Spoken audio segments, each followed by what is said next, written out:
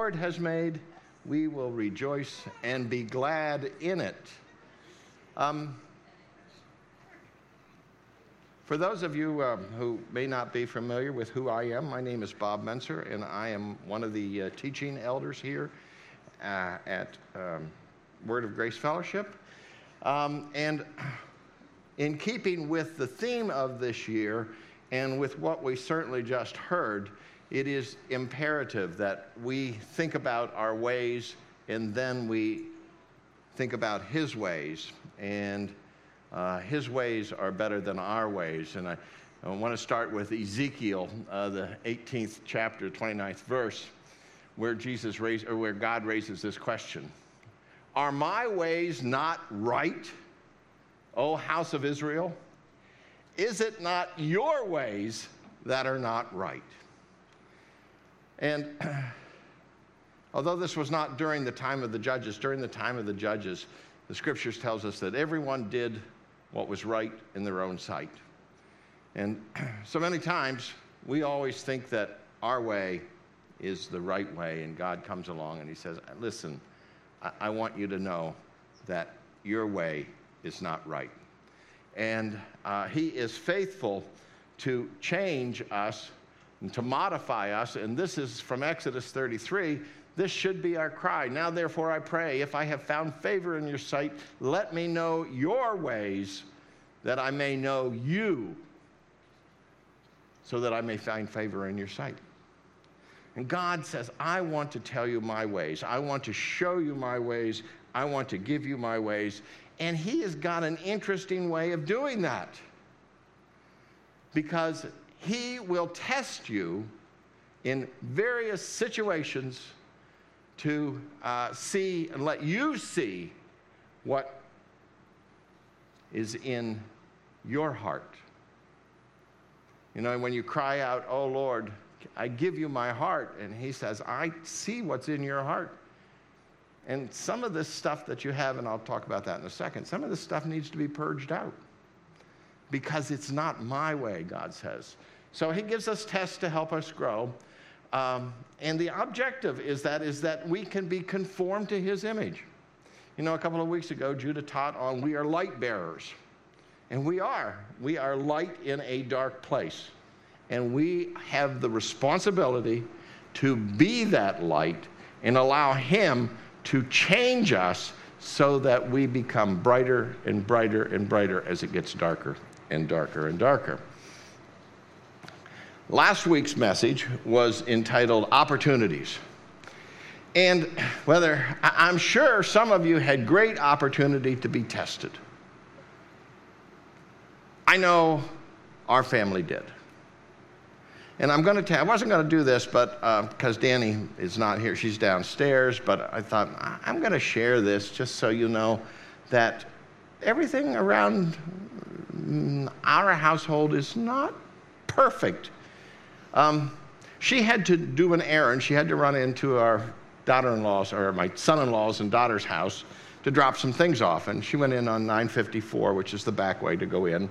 And she sees this guy and his wife, or I'm assuming it was his wife, a man and a woman, hood up in the car, and obviously automobile trouble.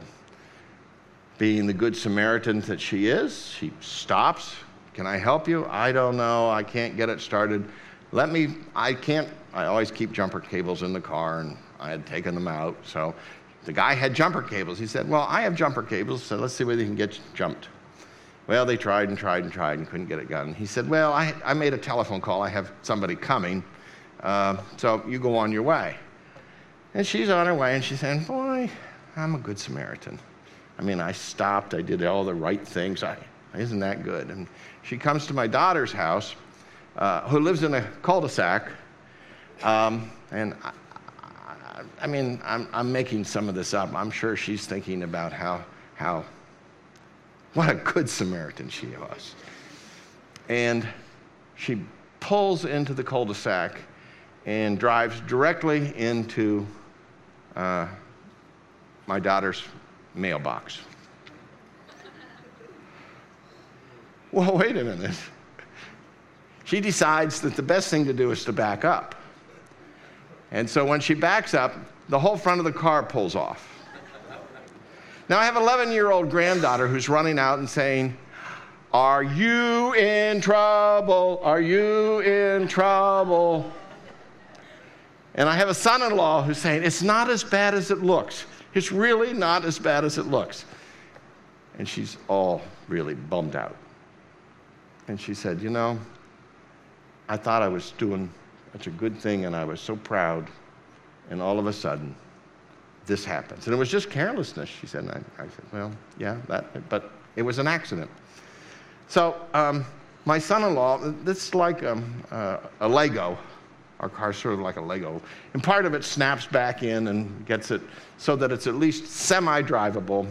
She comes home and I'm at home and she says, "I had an accident." "You had an accident?" "Yeah, with the car."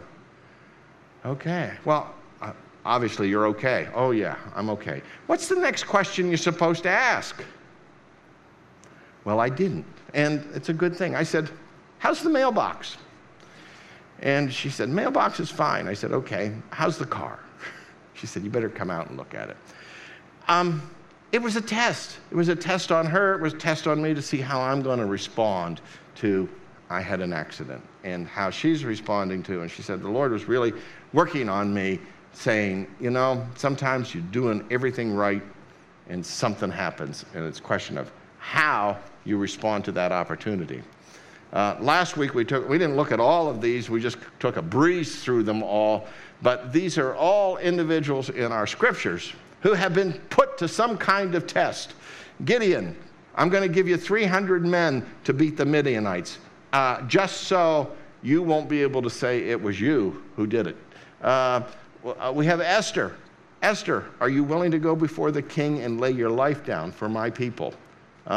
So there's tests throughout that. Abraham, of course, is the most well-known. "Will you give me your son?"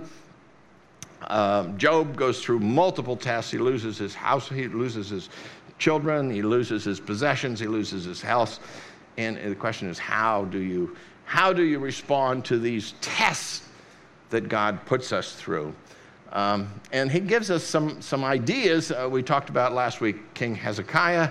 King Hezekiah went through at least 3 tests, 2 tests of adversity, and he passes them pretty well, because you know what he does in both of those tests? He turns to the Lord. He says, "Lord, I'm surrounded by an army. Can you help me? I need your help. I'll deliver you." The second one, he's given this word that his days are over, and he turns to the Lord and said, "Lord, I beseech thee, spare me." And the Lord hears his prayer and gives him 15 extra years. And then the third, which is really kind of dumb, he takes the time to show this envoy of Babylonian leaders all of his wealth, all of his fortresses, everything. And Isaiah comes along and says, "Why did you do that?" And says, "Because of that, the kingdom is going to be taken from you, but not you immediately. Your children's children will be taken into slavery. They will be made eunuchs, and the kingdom of Judah will be taken into captivity." And Hezekiah says, "Oh, you mean that? Oh, that's not bad, because it's not going to impact me." So we have different tests that were shown in Scripture to see how we will respond. I kept thinking about this when God says, we're giving him his heart, your heart. He says, "Search me, O God, and know my heart. Try me and know what's in me. Know what's there, that you may purge it out. And if there's anything in me you want out, give me a test and I'll take it." "Oh, wait a minute. Do you really want to do that?" Well, he's going to do it anyway, so you might as well get used to it. So today's lesson is called, the series is called, "This is Only a Test." And everybody in here who believes in Jesus Christ, who wants to walk in his ways, is going to be put to a test somewhere along the line, probably this week. Just watch out for mailboxes, okay? Just giving you a hint. And today's message is called Confrontation. Oh boy, we love that. 1 Peter 4:12 says, "Beloved, Do not be surprised at the fiery ordeal among you, which comes upon you for your testing, as though something strange was happening to you. See, God says, I want to test you to see to allow you to see what's in your heart, to see what your ways are and not my ways. And so don't think that that's strange. Don't think that that's unusual. That's what he does. That's his way. John Newton, and if you don't know who John Newton is, John Newton wrote Amazing Grace. He was a first mate in a slave ship for years and years and years. Finally got saved, became a minister of the word. And this is a quote from him. He said, "Tests are medicines which our gracious and wise physician prescribes, because we need them. And he proportions the frequency and weight of them to what the case requires. Let us trust in his skill and thank him for his prescription." Wow. I should stop the sermon right now because that says it all. We have a wise physician who knows what is best for us, each of us individually. And he willingly and with precision tests you.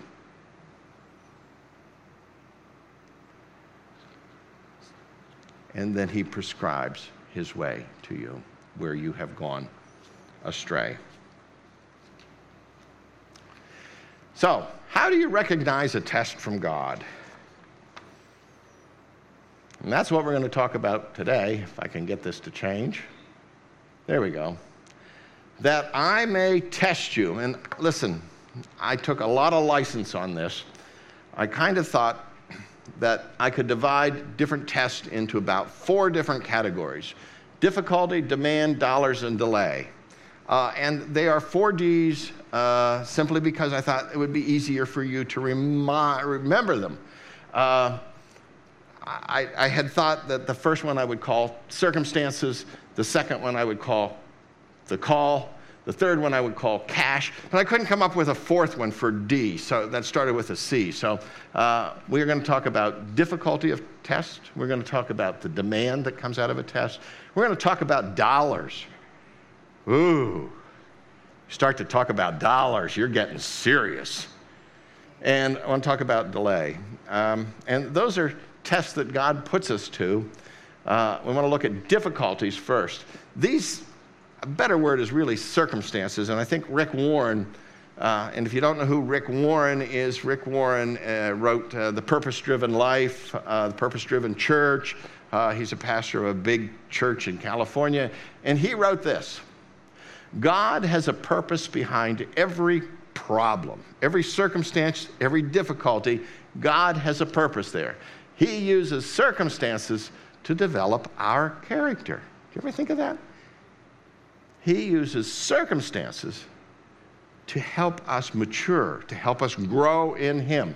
In fact, now this is the kicker, he depends more on circumstances to make us like Jesus than he depends on our reading the Bible. See, I love the Word of God. I believe it's true. I believe it has depth to it. I believe it has life to it.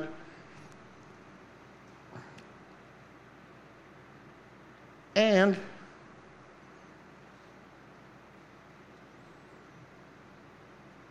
it's pretty good in the Bible.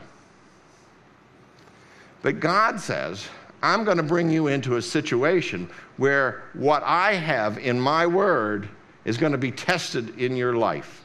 And how are you going to respond? How are you going to handle it? Are you going to handle it with anger, bitterness, envy, hatred, hurt? Or are you going to handle it in the way I want you to? You know, Jesus did some of that when he was talking about, remember during those days of the Roman occupation, they were required, every Israelite was required, if a Roman soldier demanded it, you would have to walk a mile and carry whatever he was carrying. So if I would come up to Alan and I would be a Roman soldier and I would say, "Hey, Alan, get over here, carry that for me." And you were required to carry it a mile. But what did Jesus say? He said, "Hey, don't stop at a mile, walk 2 miles. Walk the extra mile." And he's trying to show us that God has ways. Because I'm sure Alan, when he was carrying that, was thinking, "I hate these Romans. Wish the Messiah would come so we could overthrow them. That's what I'm waiting for. I'll get this one myself." Jesus is saying, no, that's not the attitude to have. When you carry it, say, "Hey, I'm going to carry this an extra mile for you." And that's showing the love of God. That's showing a different way. And that's what God says, and that's what Rick Warren says. If you come across certain circumstances, how are you going to handle it? How are you going to handle it? "I'll have to do it." Or do you say, "I am thankful for this. I am rejoicing in this." You know, that's what Scripture tells us to do. Be thankful, rejoice.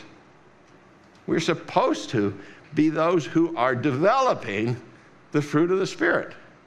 Love, joy, peace, patience, kindness, gentleness, self-control. I missed one. What? Faithful. Thank you. That's supposed to be what is coming out of us as we walk in this dark place. It's not that we stand around the break room and come in and complain with everybody else about the job, about the work, about the boss, about the boss's boss. It's supposed to be a light. Thankful. So, James reminds us that blessed is a man who perseveres under trial. For once he has been approved, he will receive the crown of life. There is reward in walking in what God calls you to do. Sometimes it's extremely difficult, and that's what it is. These are circumstances that God places us in so that you may have reward. Well done. I think that's my next scripture. Nope. Psalm 119, "For it is good for me that I was afflicted, that I may learn your statutes. The law of your mouth is better to me than thousands of gold and silver pieces." And Psalmist is understanding that because we have tests, I learn the ways of God. I learn to walk in what he wants. And so when we start to look at difficulties, I like this from Proverbs 20:30, and the one on the left is what is in my New American Standard Bible. "Stripes that wound scour away evil, and strokes reach the innermost parts." Now, I'm afraid I stared at that and stared at that and stared at that and could not figure it out. So I went to Good News Bible, which made it perfectly clear for me. Sometimes it takes a painful situation to make us change our ways. That's what Proverbs is telling us. Sometimes God is going to put you in a difficult situation, and he's going to look, and it scours away what's there unless you don't respond right. And we'll talk about that next week. We're just talking about different types of tests that you're going to get. Thomas Kempis, 16th century.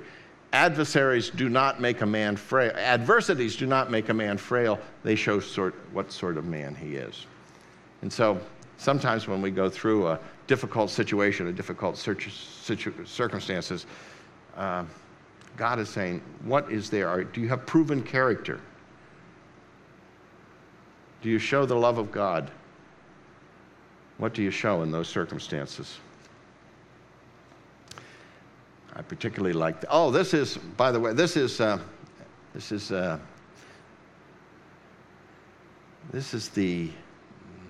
benchmark of good, healthy encouragement. Job's wife here. Then his wife said to him, "Do you still hold fast your integrity? Curse God and die." You know, isn't that... What words of encouragement were they, okay?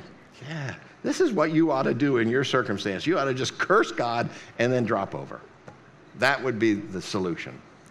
But Job has this wonderful response. He said to her, "You speak as one of the foolish women speaks. Shall we indeed accept good from God and not accept adversity?" Wow. You know, we love to say, oh, God is good, God is good, God is good.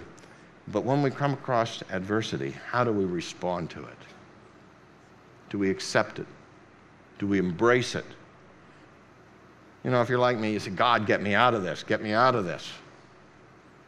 I want you to learn in it. I want to test you to see what kind of character you are, to see how deep your commitment to me is. Are you willing to lay down your ways for my ways? Behold, I have refined you, but not as silver. I have tested you in the furnace of affliction. And some of us go through very difficult times, very difficult. And in those difficult times, that's a test.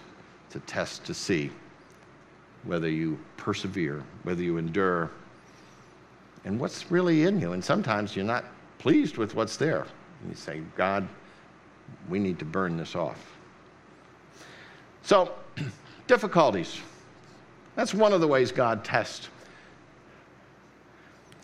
Oh, I forgot about this one, and this is my favorite scripture. Philippians 4:11 and 12. Favorite scripture in this portion. Not that I speak from want, Paul writes, for I have learned to become content in whatever circumstances I am.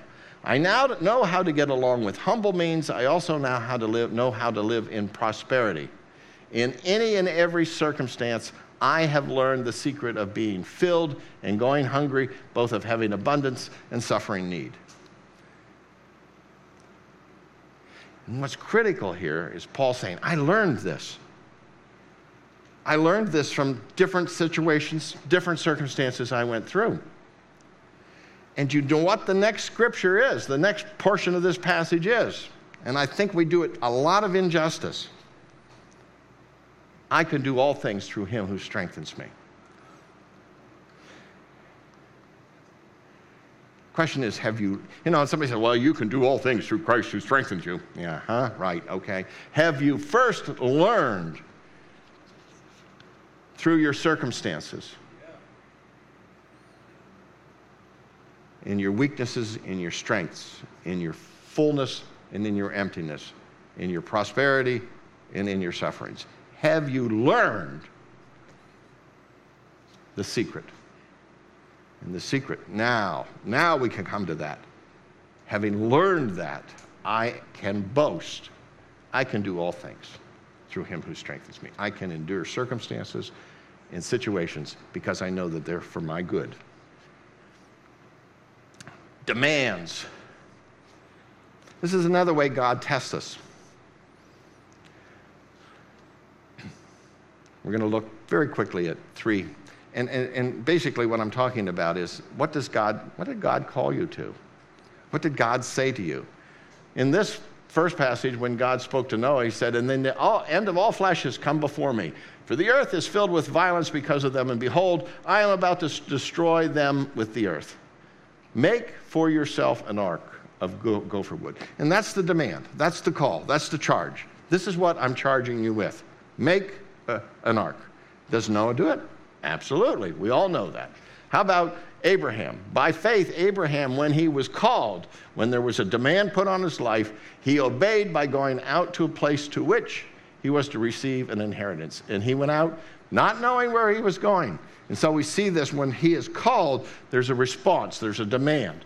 And God will somewhere, some along, and say something to you and see how you respond. It may be as simple as, I want you to make the coffee. I want you to work with Grace Kids. I want you to be a greeter. I want you to take a meal to your neighbor. I don't want to take a meal to my neighbor. Why would I take a meal to my neighbor? Because I ask you to do that. Oh, no. And the call. Are you going to? And that's a test. Are you going to respond to what he said, what he's asked you to do? And sometimes they're very simple, and sometimes they're a little more difficult. Moses, therefore, come now, and I will send you to Pharaoh, so that you may bring my people, the sons of Israel, out. There's a call. There's a demand. Here's what I want you to do, Moses. Well, see, those guys are the good guys. But we have this guy. And God says, the word of the Lord came to Jonah, the son of Amittai, saying, arise, go to Nineveh, the great city, and cry against it, for their wickedness has come up before me. That's the call. That's the demand. This is what I want you to do. What does Jonah do? Well, but Jonah rose up to flee to Tarshish from the presence of the Lord. So he went down to Joppa, found a ship which was going to Tarshish, paid the fare, went down into it to go with them to Tarshish from the presence of the Lord. Wow. You remember what happened to Jonah. God said, I want you to do this. Jonah said, I am not doing this, Lord. Hey, Nineveh, first of all, was a Gentile city, probably a population of 250,000. He said, I want you to go to this Gentile city and tell them to repent.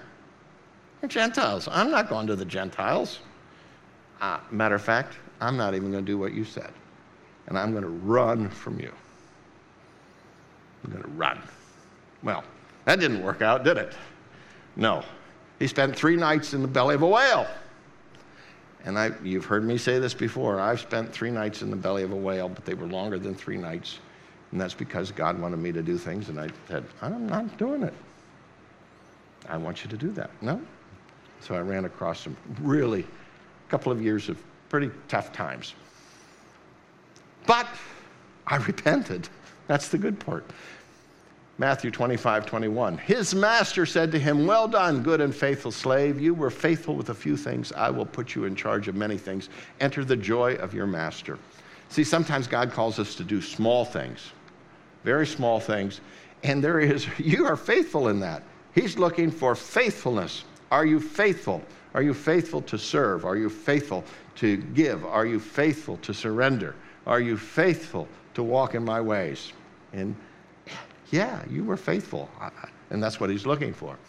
He's also looking for, and he was saying to them all, if anyone, from Luke 9, if anyone wishes to come after me, let him deny himself and take up his cross daily. Wait a minute. No, take up his cross. Take up his cross. Yeah, take up his cross. Don't you hate that word? I mean, that's the call. If you're going to come after me, you better bear and die to yourself daily.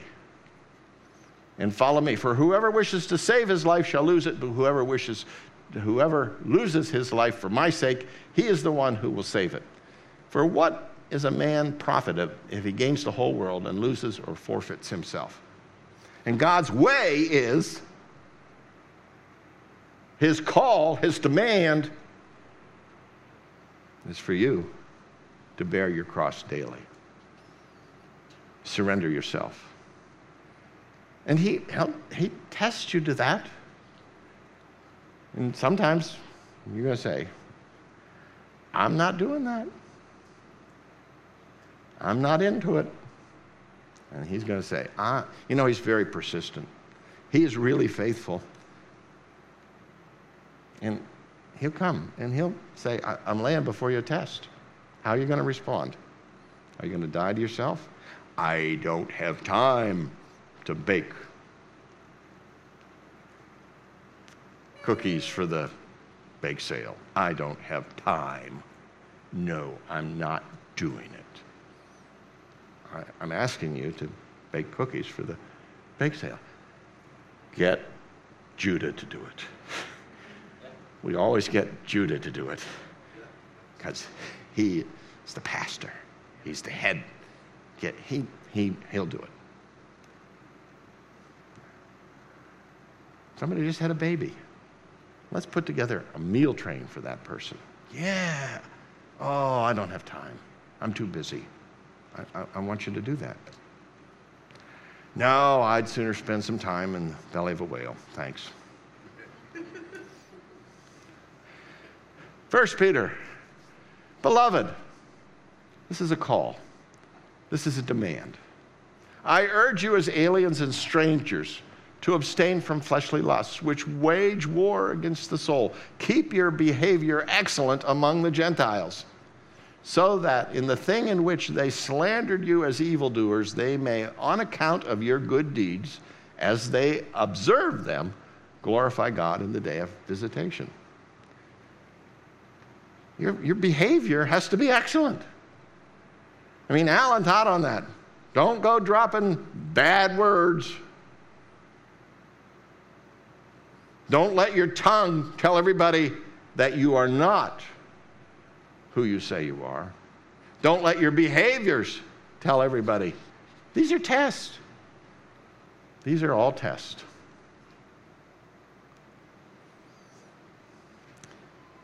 I'm going to do this one next week, okay? So, and I'm not running out of time. Oh, dollars.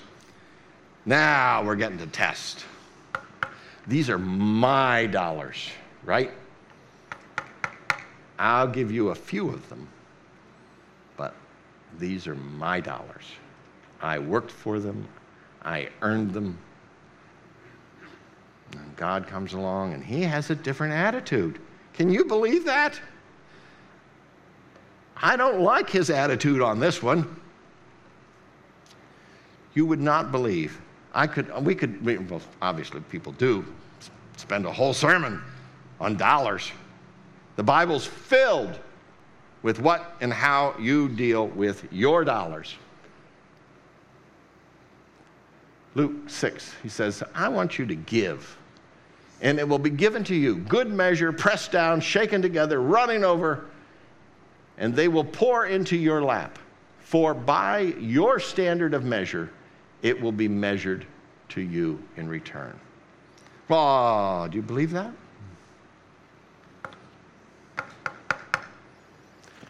See, if I give a penny, I'll get a penny. If I give a dime, I'll get a dime. By your measure. Oh, it's my money and I need it. I want to buy a new car. So you're not getting this money. But God says, my way is to give. You have to understand that. You say, you start into the wallet. Now you're getting to a test. 2 Corinthians 9, now this I say, he who sows sparingly shall also reap sparingly, and he who sows bountifully shall also reap bountifully. This God is showing you his way. My way is for you to pour out, to give. And I appreciated what Ned said last week. He said, it's a time to give. He said, we give of our time, our talents, and our tithes. God is a giver. He gave his son. He gives. That's who he is. His ways are to give. I think I have one more here. Let each one do just as he purposed in his heart, not grudgingly or under compulsion, but God loves a cheerful giver. Do you give of your time? Do you give of your talents? Do you give of your money? God loves it because that's his way. That's who he is. I'm a giver. The wicked borrows and does not pay back, but the righteous is gracious and gives. Now this one I love. This is my favorite of this section, so pay close attention. Here it is. Now this is from Ephesians 4:28. Pay attention. Don't want you to miss this. Let him who steals steal no longer. Well, okay, I'm good with that. But rather let him labor, performing with his own hands what is good. Now, the question is, in order that. Now, here's the admonition. Don't steal. but I want you to labor. I want you to work. What do you think the purpose of the guy who's no longer stealing, but is now working, what do you think the purpose is? His purpose is to provide for his family. His purpose is to be a good witness. That's probably what it says next, isn't it? That's what it says next. Here's what it says. So that he may have something to share with him who has need. Can you believe that? This guy who was stealing, you want him to get a job. What do you want him to get a job for? Well, so he can feed his family, right? No. Scripture says, I want so that he is able to give, to share. Wow. God's ways are to give. And he's going to test you in that. He does. I want you to put $2 in the bucket when it goes around. We don't do that anymore. Rather than $1. I'm not doing that. I need that $1. I need to buy an ice cream. Okay. 1 Timothy. Instruct those who are rich in this present world not to be conceited or fix their hope on the uncertainty of riches, but on God, who richly supplies us with all things to enjoy. Instruct those who are rich in this present world to do good, to be rich in good works, to be generous and ready to share.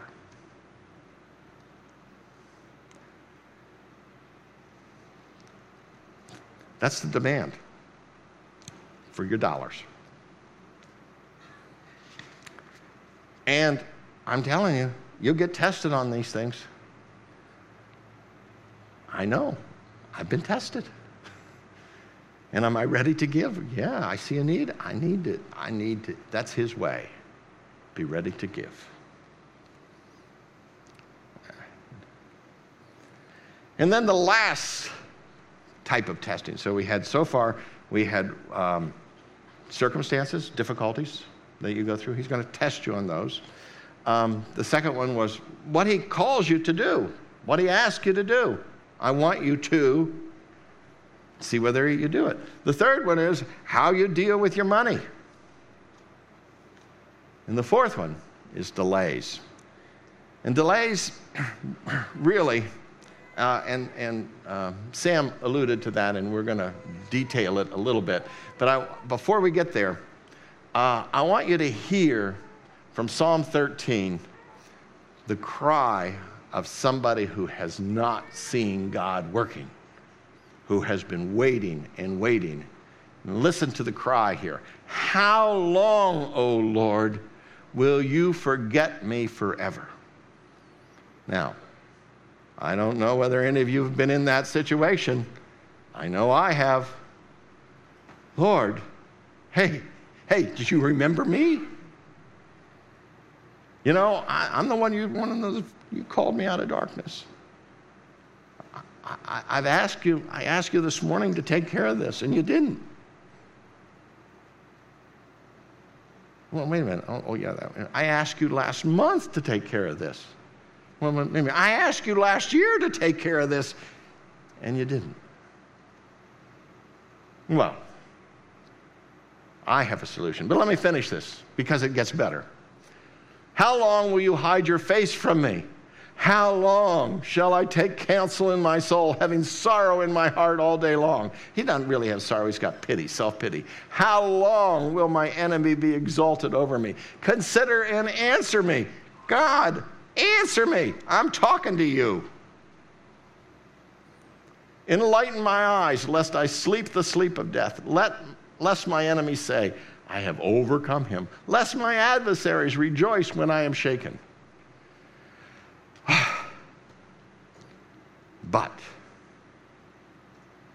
I have trusted in your loving kindness. My heart shall rejoice in your salvation. I will sing to the Lord because he has dealt bountifully with me. See, all of that self-pity, that asking God where he's at, you need to bring it back and say, you are faithful, God. I trust you. You have dealt with me bountifully. John 11. I want to do 5 and 6, and then I'll do 21. Now Jesus loved Martha and her sister and Lazarus. When therefore he heard that he was sick, he stayed then 2 days longer in the place where he was. Wait a minute. He stayed 2 days longer? He heard Lazarus was sick? That seems like a little delay tactic to me. And Martha runs out and hits him with it. Therefore, Martha said to Jesus, Lord, if you'd been here, if you hear the accusation, if you would have been here, this wouldn't have happened. You delayed. And I appreciate it. That's not where it ended. But sometimes we get into a situation where you don't see God moving at all. And he's simply testing you. God, why are you delaying? Well, my ways are not your ways. And I love you, and I'm doing what's best for you. But we are Plan B Christians. God's not working the way I want him to work. I'll come up with my own plan. And we see that throughout Scripture. In Genesis 16, Sarah, Abram's wife, Sarai, Abram's wife, had borne unto him no children. And she had an Egyptian maid whose name was Hagar. So Sarai said to Abram, oh, now the Lord has prevented me from having a child. Maybe you should go into my maid. Perhaps I shall obtain children through her. Plan B. Hey, this is not working out with me. I've got a good plan. Plan B. Because I'm taking things into my own hands. Because you don't seem to be working, Lord. It's a test. Are you going to wait on the Lord? Well, she's not the only one. Now, when the people saw, this is from Exodus, when the people saw that Moses delayed, Moses is up on Mount Sinai. He's been up there for 40 days. He's talking with God. They're having this great conversation. And when he delayed to come down from the mountain, the people assembled about Aaron, and they said to him, come, we've got a better plan. We don't know what happened to Moses. Make us a god who will go before us. As for this Moses, the man who brought us up from the land of Egypt, we do not know what's become of him. What we need is a new god. We need this golden calf. Because, hey, Moses is up on the mountain. Who knows what will happen? Then we have this passage from 1 Samuel. And it has to do with Saul and Eli. And this, in 10:8, this is the setup. And you shall go down before me to Gilgal. And they're about to enter into a war with the Philistines. And behold, I will come down to you, I will come down to you to offer burnt offerings and sacrifice and peace offerings. You shall wait 7 days until I come to you and show you what you should do. So, what's the instruction? The instruction is, you go down, you wait 7 days till I show up, and then I'll tell you what to do. I got it. Well, what happens? He waited 7 days. Oh, good job. According to the appointed time set by Samuel. But Samuel did not come to Gilgal, and people were scattering from him. So Saul said, bring to me the burnt offering and the peace offerings. And he offered the burnt offerings. And it came about as soon as he had finished offering the burnt offering, guess who shows up? What were you supposed to do? I was supposed to wait 7 days and wait for you to show up to tell me what to do. Did you? No, I had a better plan. I was going to do it. Because, hey, people were running. They were getting scared of the Philistines here. And Samuel came, and Saul went down and met him to greet him. But Samuel said, what? What have you done?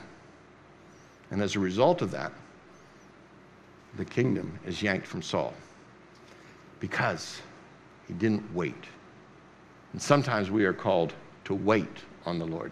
Now, I know we talked about this from Isaiah 40, and that's a different weight. That weight that Donovan had talked about last week or 2 weeks ago was that weight is an intertwining. It is a relationship thing that you twine yourself with the Lord. This weight, however, is a time weight. In Isaiah 64 says, "For from of old they have not heard nor perceived by ear. Neither has the eye seen a God beside you, who acts in behalf of those who wait for him." Wait for him. He's going to test you. Are you waiting for him, or are you going to come up with plan B? You meet him who rejoices in doing righteousness, who remembers you in your ways. See, his ways are not our ways, and we need to learn his ways. We need to walk in his ways, and he will test us to see whether we're willing, and he will lay them out there. Is it a difficult situation? Did I tell you to do something? I'm going to test your money. That's the big test, my money. Or I don't see God working. Man, I got a solution. I know what I'm going to do. Deuteronomy reminds us, "And you shall remember all the way which the Lord your God has led you in the wilderness, these 40 years, that he might humble you, testing you to know what was in your heart, whether you would keep his commandments or not." That God has lots of time.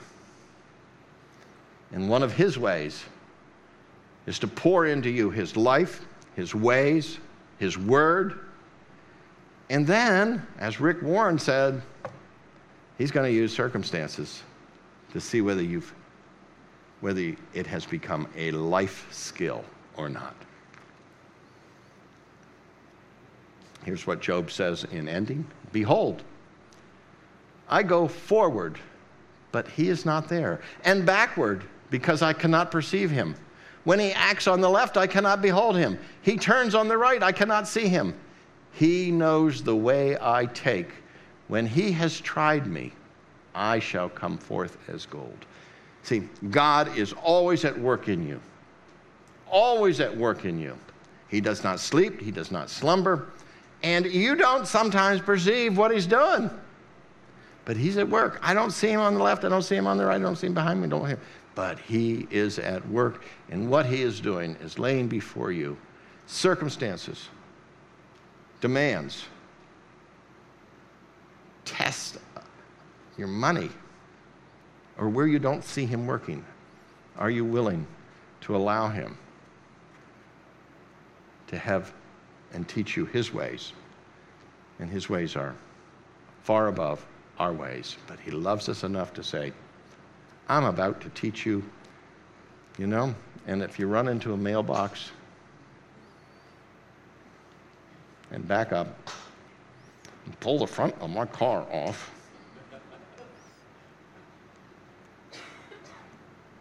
I will still love you, and I will still care. Amen?